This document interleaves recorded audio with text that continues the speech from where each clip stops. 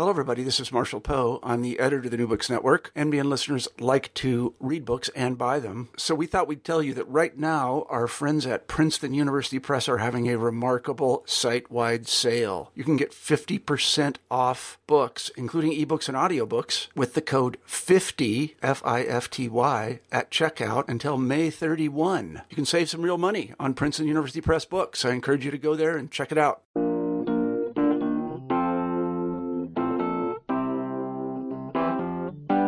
Hi, this is New Books in Psychology, and I'm your host, Eugenio Duarte in New York. Today, we're talking about anxiety with psychologist and researcher Daniel P. Keating. His recent book is entitled Born Anxious, The Lifelong Impact of Early Life Adversity and How to Break the Cycle. And the book addresses several questions, such as, why are some people always so anxious and stressed, and how did anxiety become a social epidemic? Dr. Keating has been researching these and other questions for much of his career, and he's here today to help us understand how stress in utero and during the first year of life affects our gene expression and our proneness to anxiety. And so I'd like to introduce my guest. Dr. Daniel Keating is a professor of psychology at the University of Michigan and received his PhD at Johns Hopkins. He's conducted research at leading North American universities, at Berlin's Max Planck Institute, and with the Canadian Institute for Advanced Research, where he was a fellow for 2 decades and led the program in human development. He focuses on developmental differences, cognitive, social, and emotional, and in physical and mental health, and he resides in Ann Arbor, Michigan.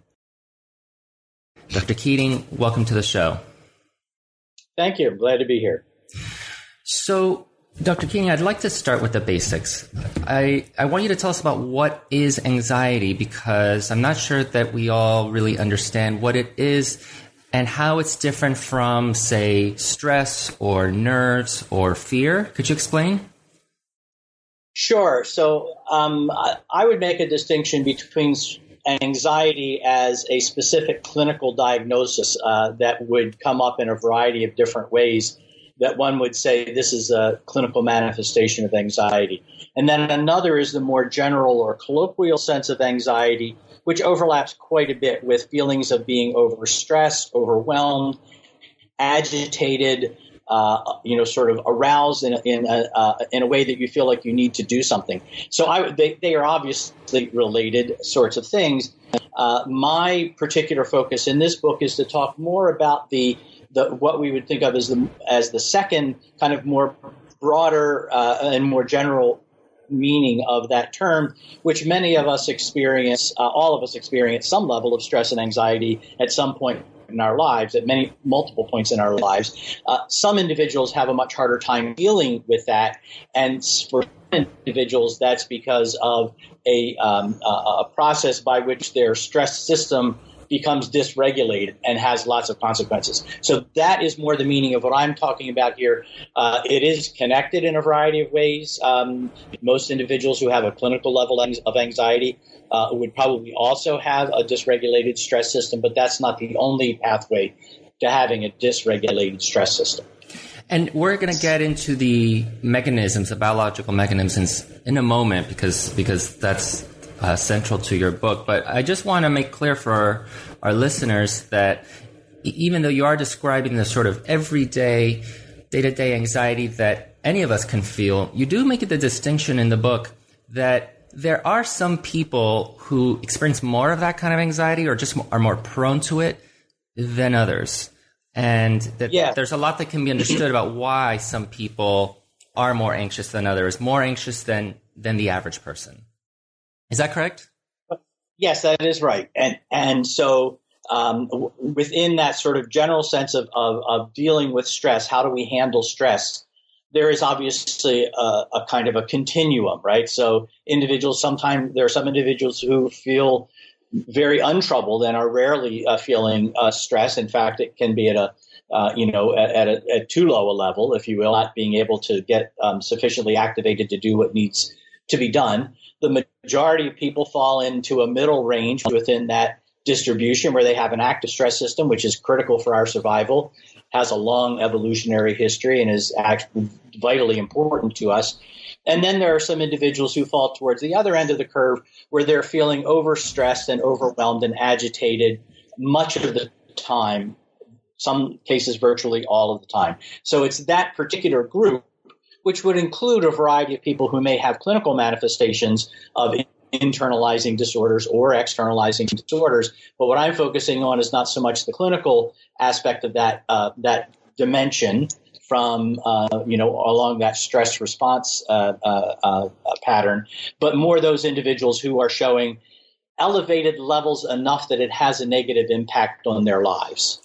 And what are, just so we can all be clear, because I feel like we get used to living with this kind of anxiety that you're talking about, and it's very easy to not treat it as important, to think that this is just how life is. What are, from what you know, the long-term consequences of this kind of chronic anxiety? Yeah, so if when chronic condition and the individual has difficulty dealing with stressful situations that others might respond to, but then quickly, kind of calm down and chill out, so to speak. Those individuals who are carrying that level of stress, it has a number of negative consequences. It has negative consequences, particularly in childhood and adolescence, in the areas of relationships and behavior, either on the fight or flight dimension, going to extremes in either one, being angry and lashing out, having a hair trigger response, or being overwhelmed by the situation sufficiently to withdraw from social interactions, to not want to participate. Those behavioral patterns obviously have very negative consequences for developing relationships, learning how to be in relationships, learning how to regulate ourselves in a way that enable us to get things or accomplish things that we want to accomplish. So there's a variety of behavioral manifestations and a felt emotion during those circumstances that are unpleasant to the individual at the time that they happen.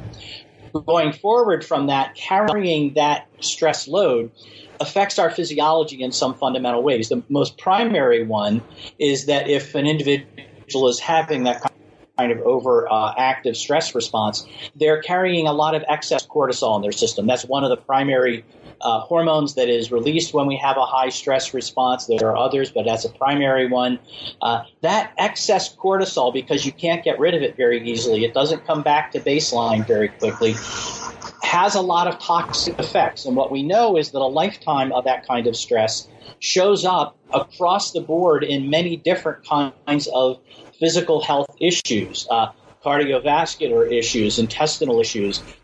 Virtually all organs are affected by that.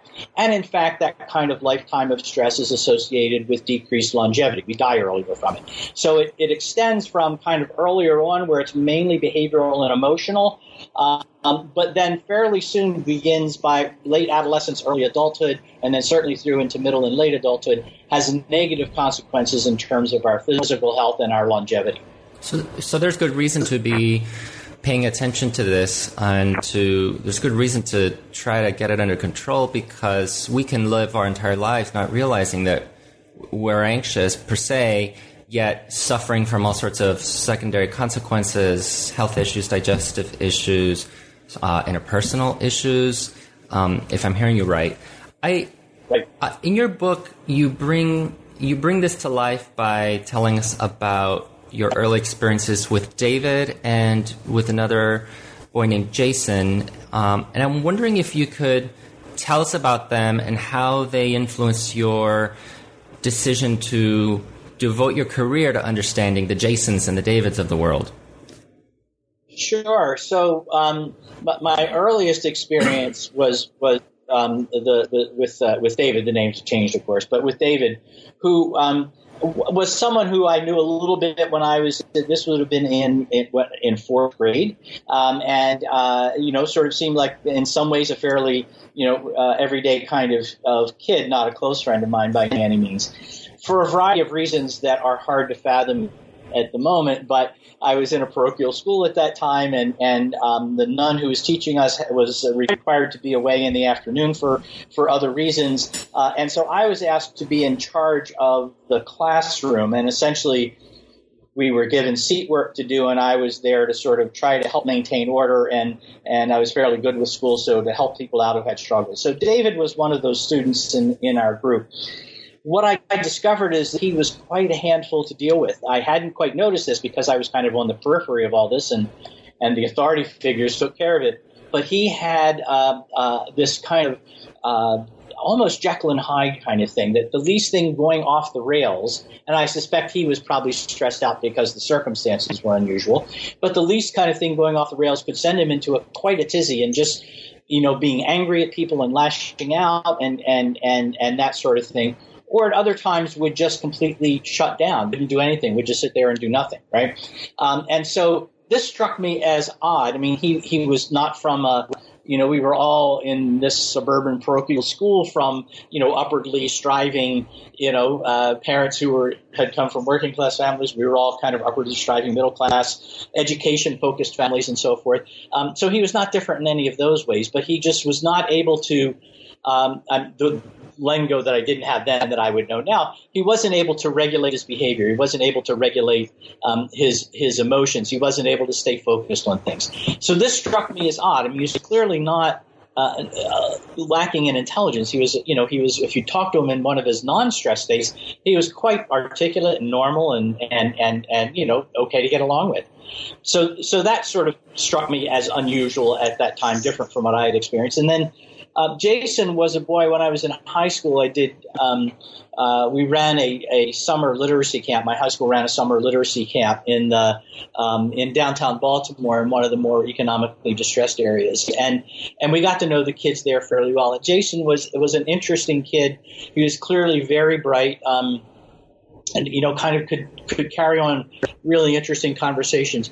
But in a sense, he showed the same pattern. If things didn't go quite right or things were not quite right, he would show that alternating pattern as well, lashing out, being angry, coming on rather unexpectedly in that way, and so forth. And in other times, he just would not, in a sense, be there, right? He would withdraw. I mean, now again, with the lingo that I have, he clearly, sort of alternated between externalizing and internalizing difficulties with regulating his own behavior. Those patterns, I was trying to figure out. Now, both of them struggled with schoolwork, one from an advantaged background, one from a disadvantaged background. But it didn't seem to be associated with how, their thinking capabilities, at least as I understood that at the time. My work then went into how do you understand individual differences. I started out looking at cognitive and intellectual patterns to understand what might be going on there, but found that didn't quite cover all the stuff that I think was going on. And partly because of becoming involved with this Canadian Institute for Advanced Research, realized that it would be helpful to see this in a much broader and interdisciplinary way. So you're saying that at some point you realized it's not just that some kids are smarter than others, or it's not just that some kids have certain traits or certain abilities that other kids don't, and that explains why, some of them are having problems regulating themselves, calming themselves down under stress, compared to others. I'm wondering where did you start looking, and how did you, because your book focuses on the time in the womb and the first year of life really as a critical period in which these differences are laid down. So how did you come to know where to look and where to find answers? Yeah, so that's kind of the science story that's at the beginning of the book, and it started with some questions around our program there. Started with a question that had been generated by a different program called Population Health, and their question was, why are some people healthy and others not? And it was primarily epidemiologists, physicians, and so forth. And as people began to look at that, it seemed to be clear that there was a lot of, in the statistician's term, unexplained variance. There were a lot of things we knew that could affect health, but even after you took account of most of them, there was an awful lot that was unexplained. And so after you partialed out things like lifestyle, are people smoking or not, or overeating or not, or active or not, after you partialed out access to health care, and one of the important studies here was done in the UK where there was no real differential in access to health care because it had universal coverage.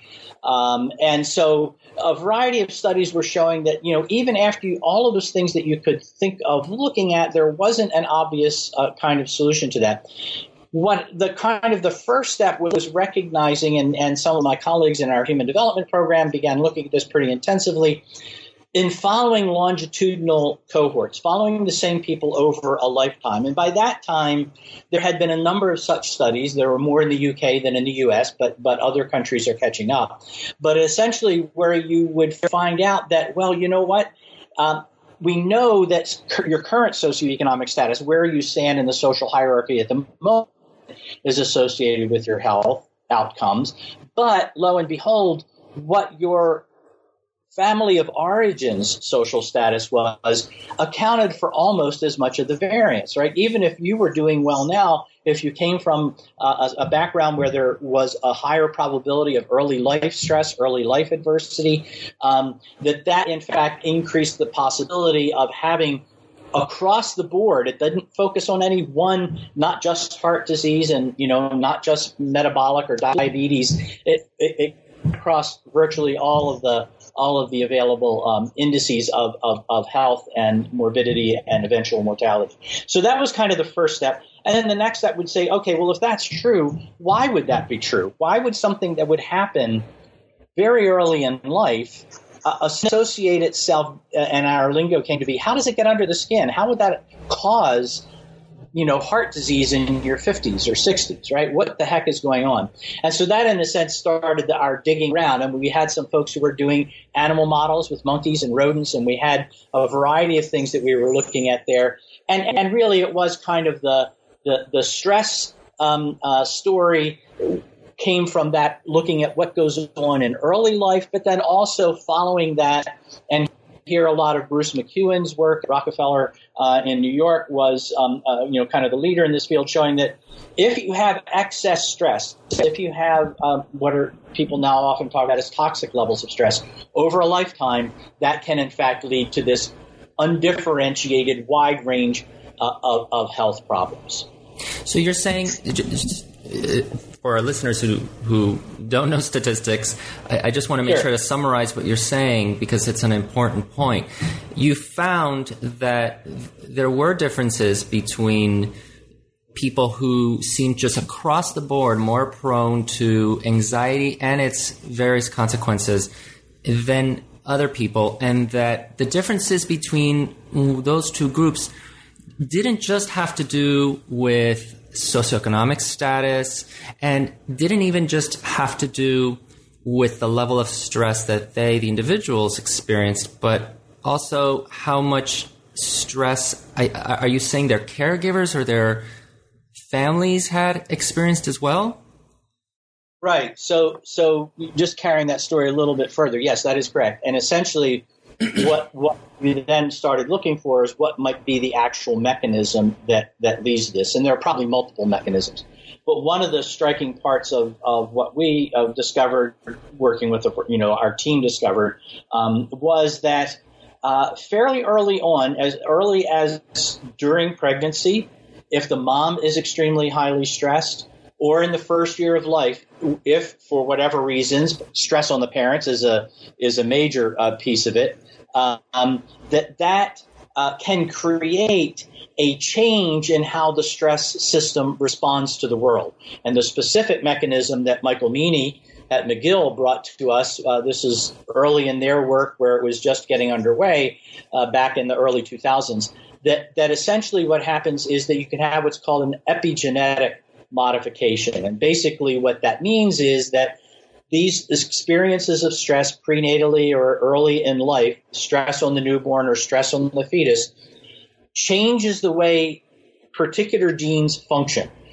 That is, it doesn't change the gene. The DNA in the gene remains the same, but it changes what that gene does. It changes what that how that gene does its work.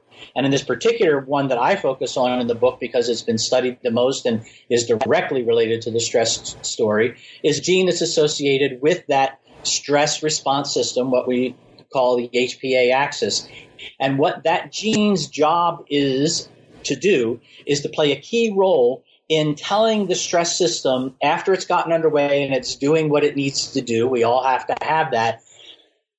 The job of this particular gene is to say, okay, it's cool. It's a feedback loop, and it says, we're chill. Everything is fine. You can shut this system down now because we've got enough of this going on. That turn-off valve, if you will, gets broken. and it doesn't tell the system to turn off, which means that for those individuals, this stress system is running, if not 24/7, certainly far more than it is for most people. And so we were able to make the connection with the actual, one of the key actual underlying biological mechanisms that leads to this pattern in the population of overstressed individuals who then have this wealth of health problems, if you want to think of it that way. These many different health problems that are associated with that being highly stressed. It's not the only pathway to it, but it is, in my view, and I think the research is bearing it out, a very important one. And the stress system you're referring to is the fight or flight response? Correct. And this is the HPA axis is the generator of that, the hypothalamic pituitary adrenal axis, hypothalamus being in the brain. It gets a signal and says, aha, some threat, some problem is arising, some challenge to us. We need to deal with that. It runs through the pituitary, which sends off a hormonal signal to the adrenal gland, which, the instant response is for adrenaline, but quickly behind it comes the cortisol response, which is what allows us to generate lots more energy than we would typically have when we've got a threat situation or a challenge situation, and also is helpful in a variety of ways in terms of focusing our attention, focusing our mental efforts on the problem at hand. It kind of narrows down the band of what we're paying attention to really focus on the stress. And of course, the survival value of that across many eons is obvious, right? If you see a tiger in the bush, you want to start running before you do a deep analysis of the situation. Right, but I guess what you discovered is that, or what we know is that once you've outrun the tiger and it's safe, there should be a way for your system to know, okay, we're safe now. We could shut down the stress system. And I guess you've discovered that there are certain people, the Jasons and the Davids of the world, who, because of their early life or pre-life experiences, it's kind of like their system is constantly on, because the gene that is in charge of turning that system on and off is impacted in such a way that the system never gets turned off. Am I following that correctly?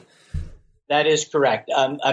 Never is maybe a little too strong, because eventually the system can exhaust itself or other systems come in, but it stays up at that very high level much longer than it would be with a well-functioning or, sort of stress system. I should add, I'm using these terms like well-functioning and dysregulated and so forth in a way that says, how is it that we're dealing with kind of what we see as everyday life for most people in relatively well-off societies, relatively wealthy, relatively peaceful societies. The evolutionary story that goes along with this, which, we're still working on, many people are, is essentially that another way of thinking about this epigenetic change is the shorthand is it's a way that the genes can listen to the environment. They pick up environmental signals, alter the way that they function, with a goal, in many cases, of trying to enhance survivability. So imagine that you have an organism whose mother is in a very stressful situation, right? Highly stressed situation. If an animal, maybe new predators have come into the territory, whatever it might be, right? They produce a lot of cortisol. If it gets to a certain level, it can get through the placental barrier. That circulating cortisol is a signal to the fetus, you're about to enter a very dangerous world.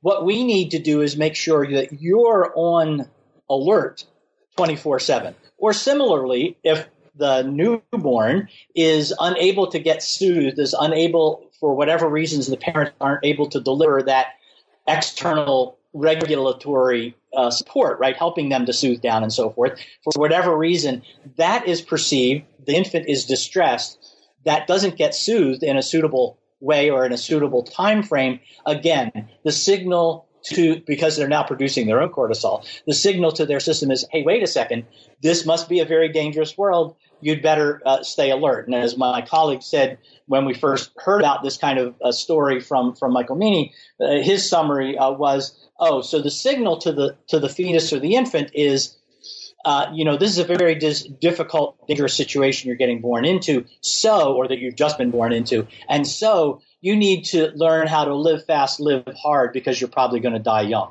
So it may aid survival in highly dangerous situations, but at a cost to the organism in the long term. Right, because the person is always in survival mode, is always in some ways worried about survival.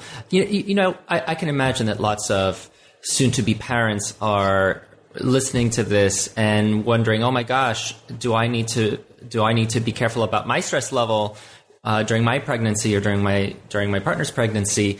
And so I want to be clear then about what when we talk about stress and its effect on the mother and on the baby in the womb, what counts as the kind of stress that produces this sort of adverse effect?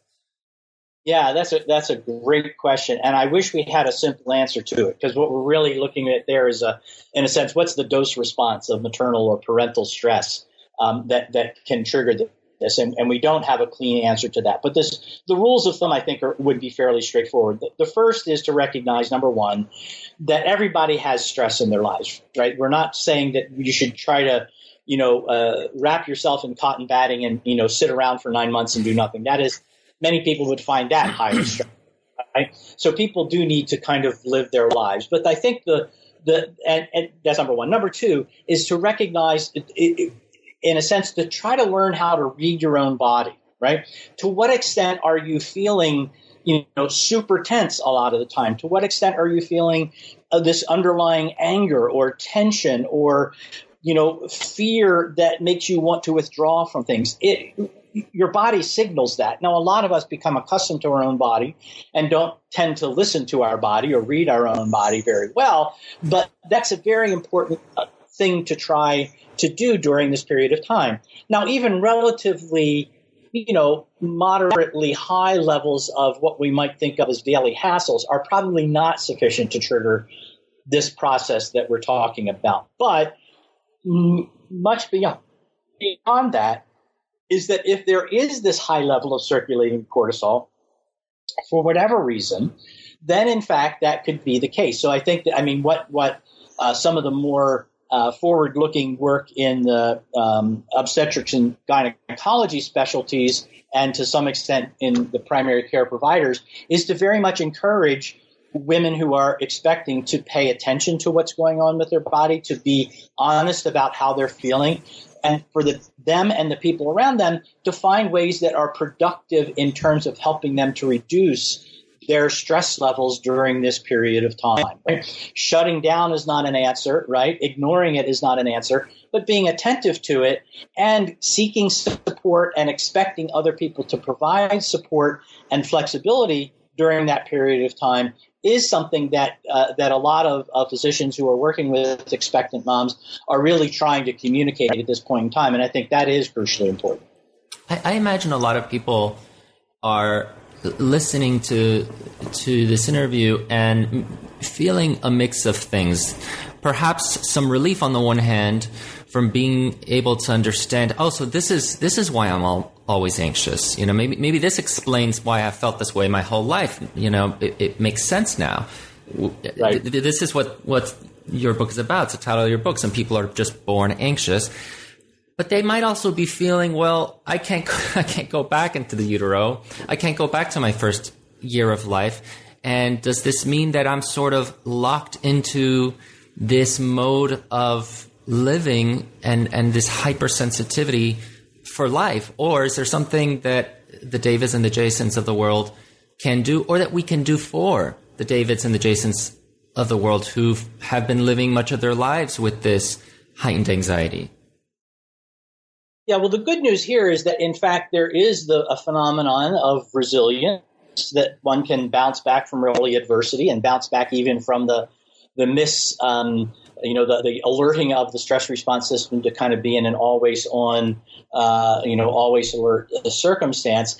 And I think that it takes different forms at different developmental periods, but the core principles are very similar across all ages. So the first major one, the one that research shows has the biggest effect, is the effect from strong social connections and strong social support. So one of the things that we know is just at a level that if you have other people who have your back, so to speak, or who are interested in you, there's a behavioral and an interpersonal and a psychological response to that, which makes life easier. So you may have fewer occasions on which that stress is going to get, is going to reach a level that it has to trigger. Now, if it's a hair trigger kind of system, it has to get dampened down fairly far, but nevertheless, it's there. The other effect of having good social connections is that even when you're not stressed, when things are relatively okay and you're building up, sort of those social connections, there are two other key, there are many neurohormones to be interested in, but two that are key here are serotonin and oxytocin. And one is the serotonin is kind of the circulating hormone that's the target of most of the antidepressants. And oxytocin is what people typically talk about as the love hormone or the trust hormone. It's that surge of positive feeling, particularly in intimate connections between couples or in a mother-child, father-child situation.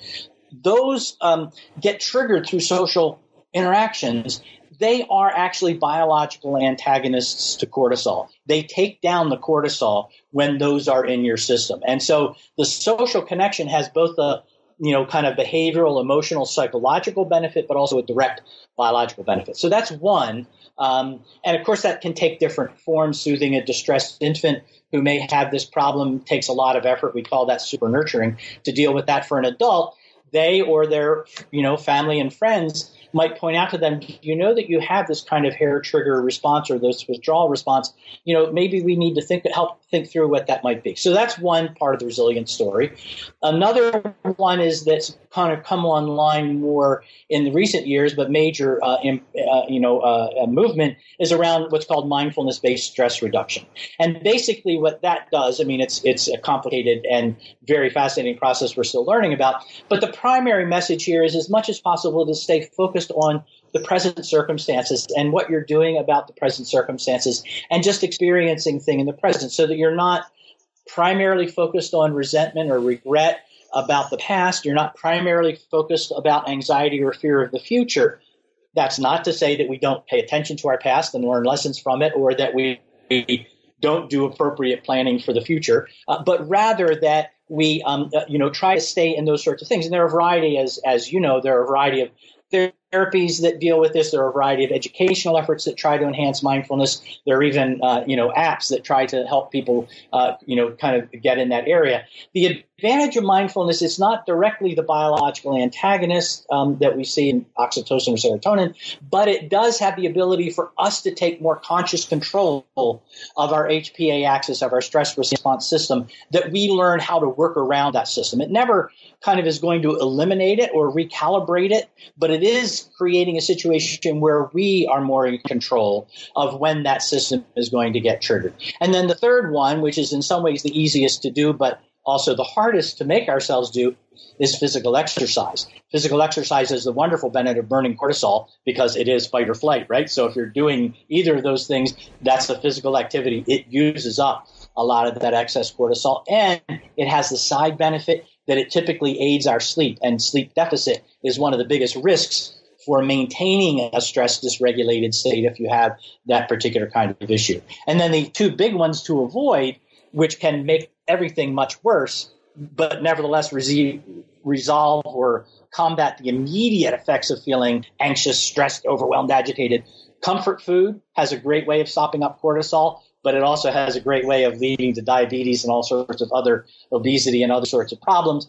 And then various kinds of psychoactive substances, alcohol or other drugs, also give us immediate relief, but with very long-term negative health consequences. So if somebody engages in meditation and in mindfulness, seeks social support, gets better sleep, does exercise, then can those people who fall into the more anxious category, can they over time reduce that hair trigger response, reduce the hypersensitivity of their stress system? Absolutely. And I think that so far as we know, there's no way to actually go in there and repair the HPA axis itself, but it does create the ability to, in a sense, change the habit patterns that lead to that hair trigger response. So that in effect, what you're doing is taking yourself out of it, putting yourself from one context where you habitually do those sorts of things and creating a set of habits that work very well to minimize, reduce, and even sort of become the habit that you become aware of the fact that, wait a second, this feels weird. I'm feeling this response, and there's no really need for it, and then immediately kind of stop it in midstream, right? And so, in a sense, we've got a lot of tools in the toolkit that enable us to do that. At any point in development, some become easier for us as we age. Some are, sort of we depend on others in early on, particularly in infancy, to help supply that. But yes, absolutely, it is the sort of thing to do. And I think if individuals develop habits, and the good thing here is, of course, whether or not you're stressed dysregulated, those things are great to do, right? Have strong social connections, meditating, creating mindfulness circumstances, exercising, avoiding, overeating bad foods, and avoiding unwise use of psychoactive drugs, alcohol, and others is great for everybody. But for these individuals, yes, that kind of resilience is definitely possible. Right. And I want to focus on one of the things that is a central piece of your book, which is the effect of social inequality. Because then that opens up a conversation not just about the way that individuals and their individual circumstances affect their likelihood to develop this kind of proneness to dysregulation, but it tells a story about how at a social level we are setting up certain groups, certain segments of our population to almost be destined for this kind of stress response and this kind of life of anxiety. Can you tell us about what you have found regarding social inequality, what social inequality is, what you're talking about, and how it affects our anxiety? Right. So basically what we have is a situation where this story kind of starts with the basic, like what's called social epidemiology. What do patterns look like? And one of the long-standing patterns is this association between SES, socioeconomic status, and health. And that's true for adults. We and others point out that it's also true if you go back to where the people, families they came from. So what we've got is this notion that we know that people who are very well off are likely to live longer, be healthier. People at the bottom end of the social distribution are more likely to have more health problems, issues, and to be, to live not long. And when they pile up, it's even bigger, right? So you have, sort of the differences even within a society like the United States between having all the advantages and none of the advantages can be an average lifespan difference of 10 to 15 years. So this is not trivial kinds of things. The other thing that we observed in some of the work that we've done is to say, well, wait a second, this is interesting. Is that true everywhere? And what we find when we do comparisons, let's say across countries, is that we find it's a very different kind of picture. Societies that have high inequality, right? That is that where individuals who have advantages are way better off on health and other outcomes, developmental outcomes, compared to individuals who are at the other end. When we look at those countries and compare them where the difference is not as steep, where that ladder is not as steep between the bottom and the top, in those countries, people live longer, they are healthier, and they have a variety of other positive outcomes. So we've done some studies and actually pushed it back and looked at it in adolescence, and you get a very similar picture, right? So adolescents in highly unequal societies, and unfortunately the U.S. is among the leaders in this,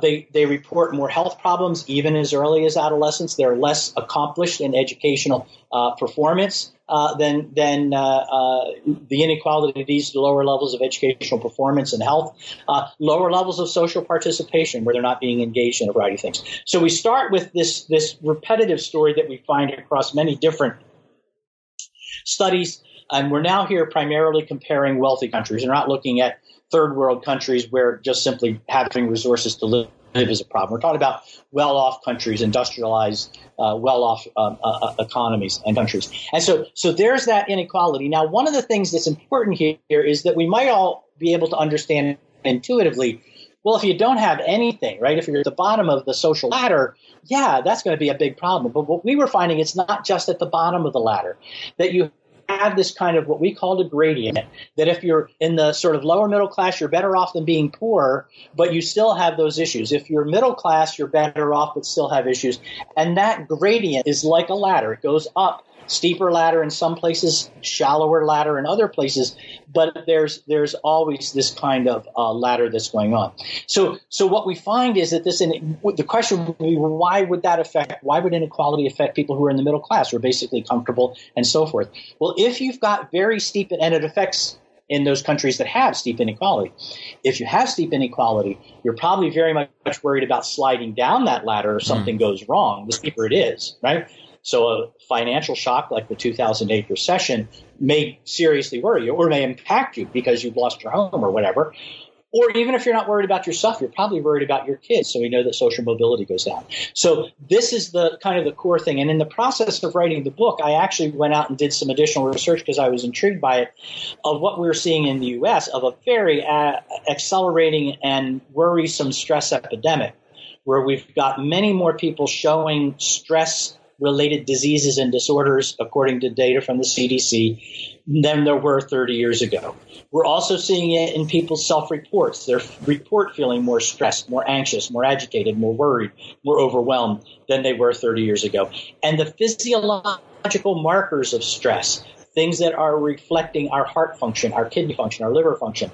A very interesting study that showed over that same period of time, 30 to 40 years, what we're seeing is that has raised very sharply. It's raised most for the people at the bottom of SES, but it's raised for everybody up through people at the top of SES. So I want to make sure I'm understanding this, because it sounds like a really important but subtle point. You're finding then that even if you're middle class and ostensibly not in a situation where you're really dealing with adversity on a day-to-day basis, it's not really a daily part of your life, you have the things that you need, that if you are nonetheless a person who falls into the middle class, but in a society, in a country where there are larger than average disparities between social classes, that you are more prone to this kind of anxiety that we're talking about today than, say, a middle class person or a middle class family in a country where the social disparity is not as large. Am I following that correctly?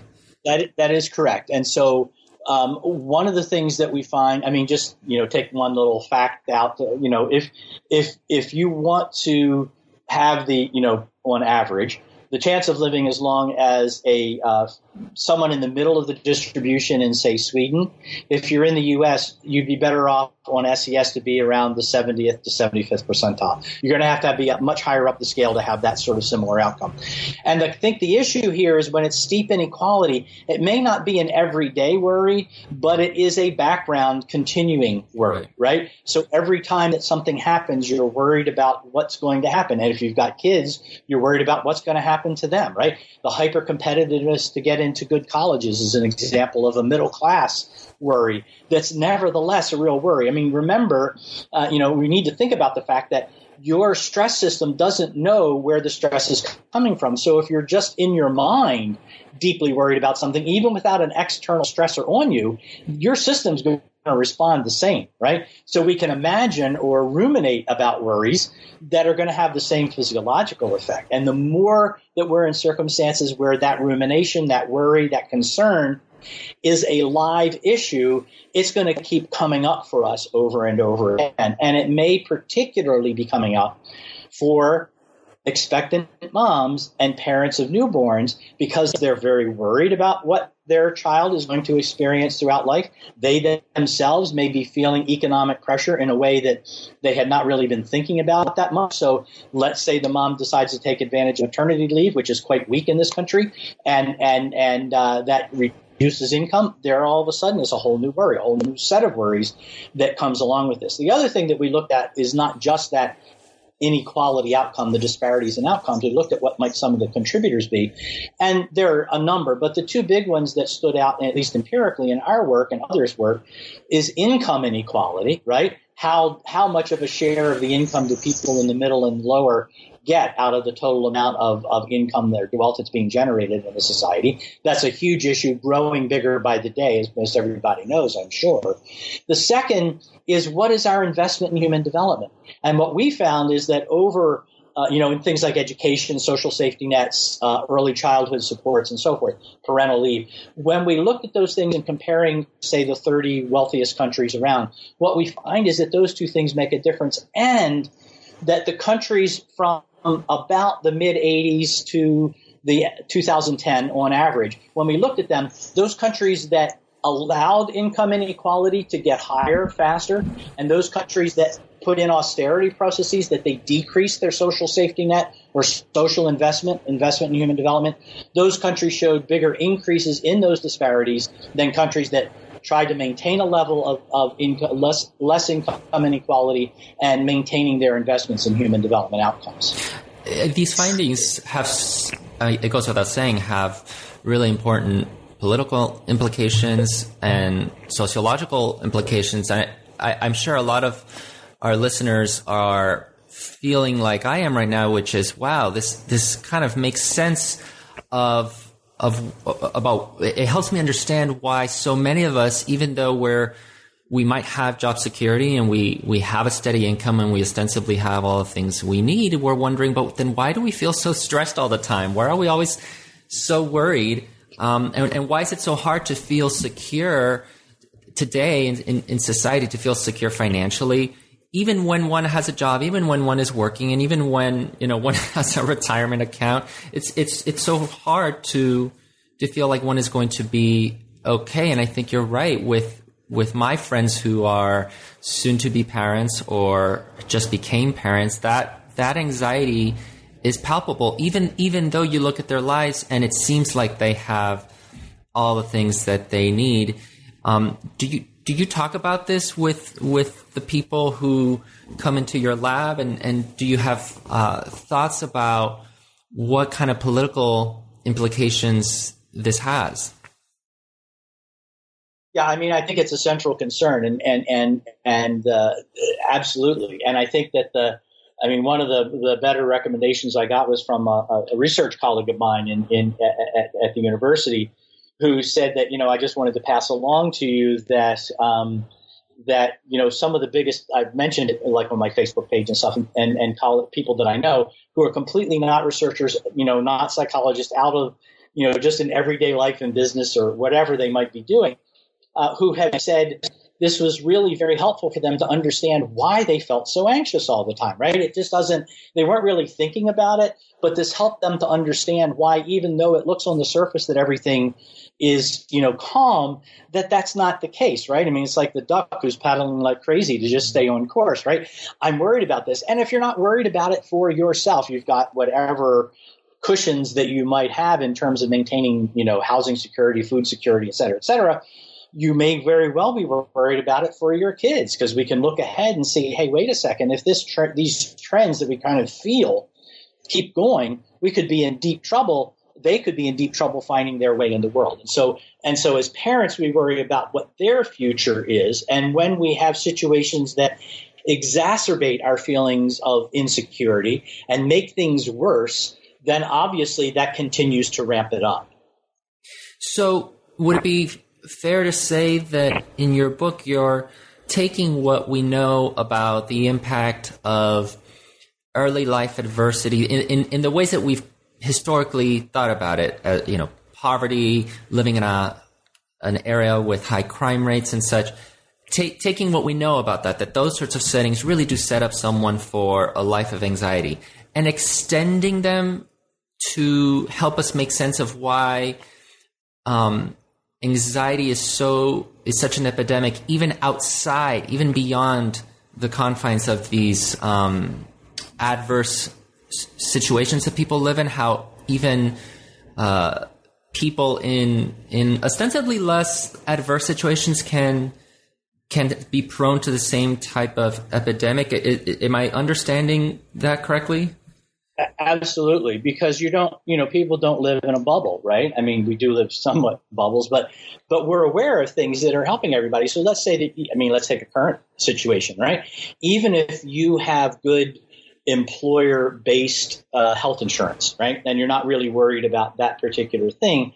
You're reading the papers and you're thinking, my goodness, what would I be like if I were one of the, however many, 20 million people who have health insurance but are going to lose it, right? And creating all sorts of problems for them. Well, I'm going to feel that, and I'm going to think, well, wait a second, how firm is my employer's commitment to this? What if they make it possible for employers to provide less coverage, right? Well, so in a sense, it's in the air, if you will. I mean, it's not literal air, but I mean, it creates a culture of worry, a culture of anxiety.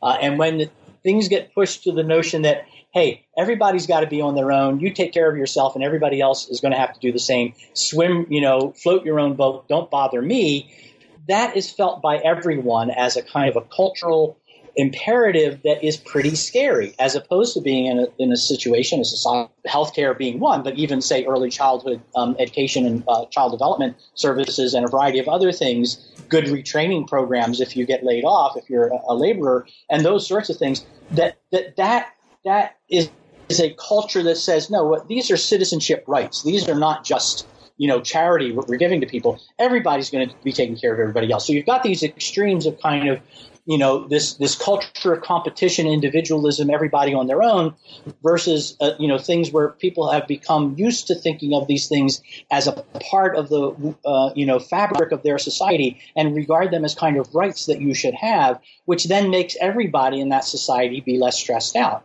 And because stress is itself contagious, the more stress there is, the more people feel stressed. And then when I talk about it as a cycle in the book, in the subtitle of the book, more stressed people means more people who are probably going to wind up with dysregulated stress systems because of this early methylation process from early adversity, early life stress, which means there are more people who are not dealing with stress well as having more stressors. So that's a kind of a vicious cycle that I think we need to confront both at the individual level, but also to figure out how to confront it at the societal level. Dr. Keating, your book addresses so much and far more than we can probably cover in one interview. But who do you think you wrote the book for? Do you think you wrote this more for therapists and researchers or for everyday people? It was definitely for everyday people. It was definitely, I actually had to work fairly hard not to keep my research colleagues in mind, because every time I would write something that tried to summarize in a clear way that anybody could understand what was going on around a scientific issue or the epidemiology or whatever it is, I would immediately, because journal writing is what I've done for my whole career, I keep thinking, well, wait a second, you need to qualify that statement 10 different ways, right? I realized that's not going to work. And fortunately, I had some good editors to work with who essentially said, look, this is something, if you want it to have a story that has the impact you want it to have, it needs to be written in a way that the average reader can pick it up and understand what's going on. And you're just going to have to live without all those nuances. Now, I drew, of course, enormously on the great work that my colleagues and research colleagues had done. And I convened a number of folks, using connections where I had some salons for therapists in the area who would share their sense of what I was talking about and did it make sense to them and so forth. And throughout the book, I borrowed some of those stories to kind of illustrate this in a meaningful way. And I do provide some, at the end of each of the developmental chapters, some resources to go to. But it wasn't specifically intended as self-help. I would hope that researchers and therapists would find it interesting, but my real target audience was the general public, to try to understand this really important story that's affecting all of us, and that I think we really need to think about how to get a handle on the various problems that we are confronting. Well, I think that you achieved your goal because the book is very readable, but also very compelling, and it tells a very, very important story. So I am very grateful that you made the effort and that you put your findings and experience into this book. We're almost out of time. Before we go, want to tell us what you're working on now? Sure. Yeah. So I think part of what I'm working on is continuing to try to tell the story, get the book out there in as many places as possible, and sort of, doing things like, interviews and podcasts, but also putting some things in popular locations, on websites and so forth. Quiet Revolution, Susan Cain's website ran an excerpt and so forth. So I'm trying to get the story out as much as possible. That's a big part of what my time is the moment. Another, sort of on the research end, I do have couple of very active research programs that are underway that do take a lot of time. I'm looking at we have a grant to look at adolescent risk behavior, and specifically looking at the brain patterns that are related to adolescent health risk behavior, with using neuroimaging as well as large survey data to try to do that.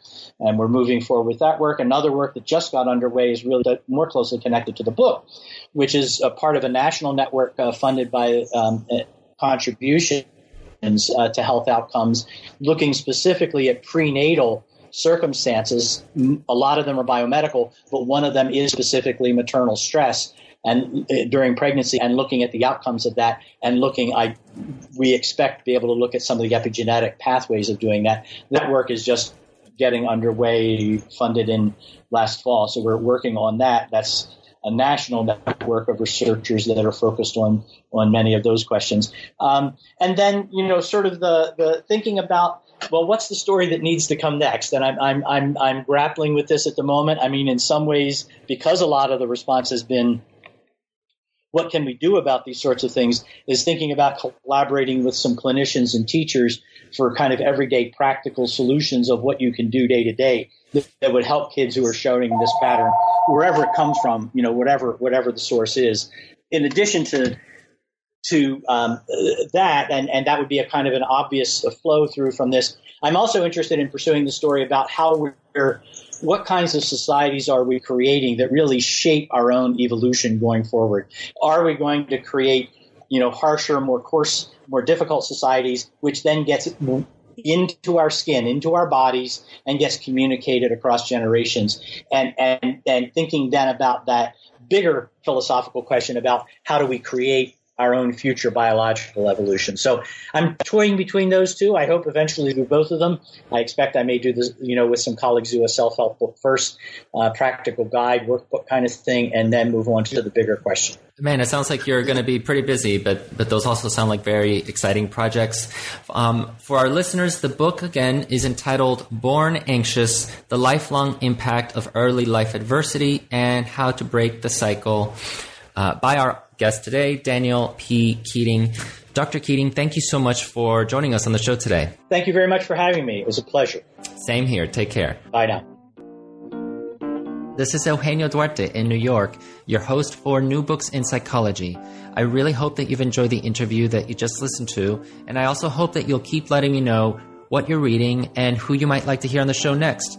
To send me a message, go to my website, eugenioduartephd.com, and click on Contact. Until next time, have a great week.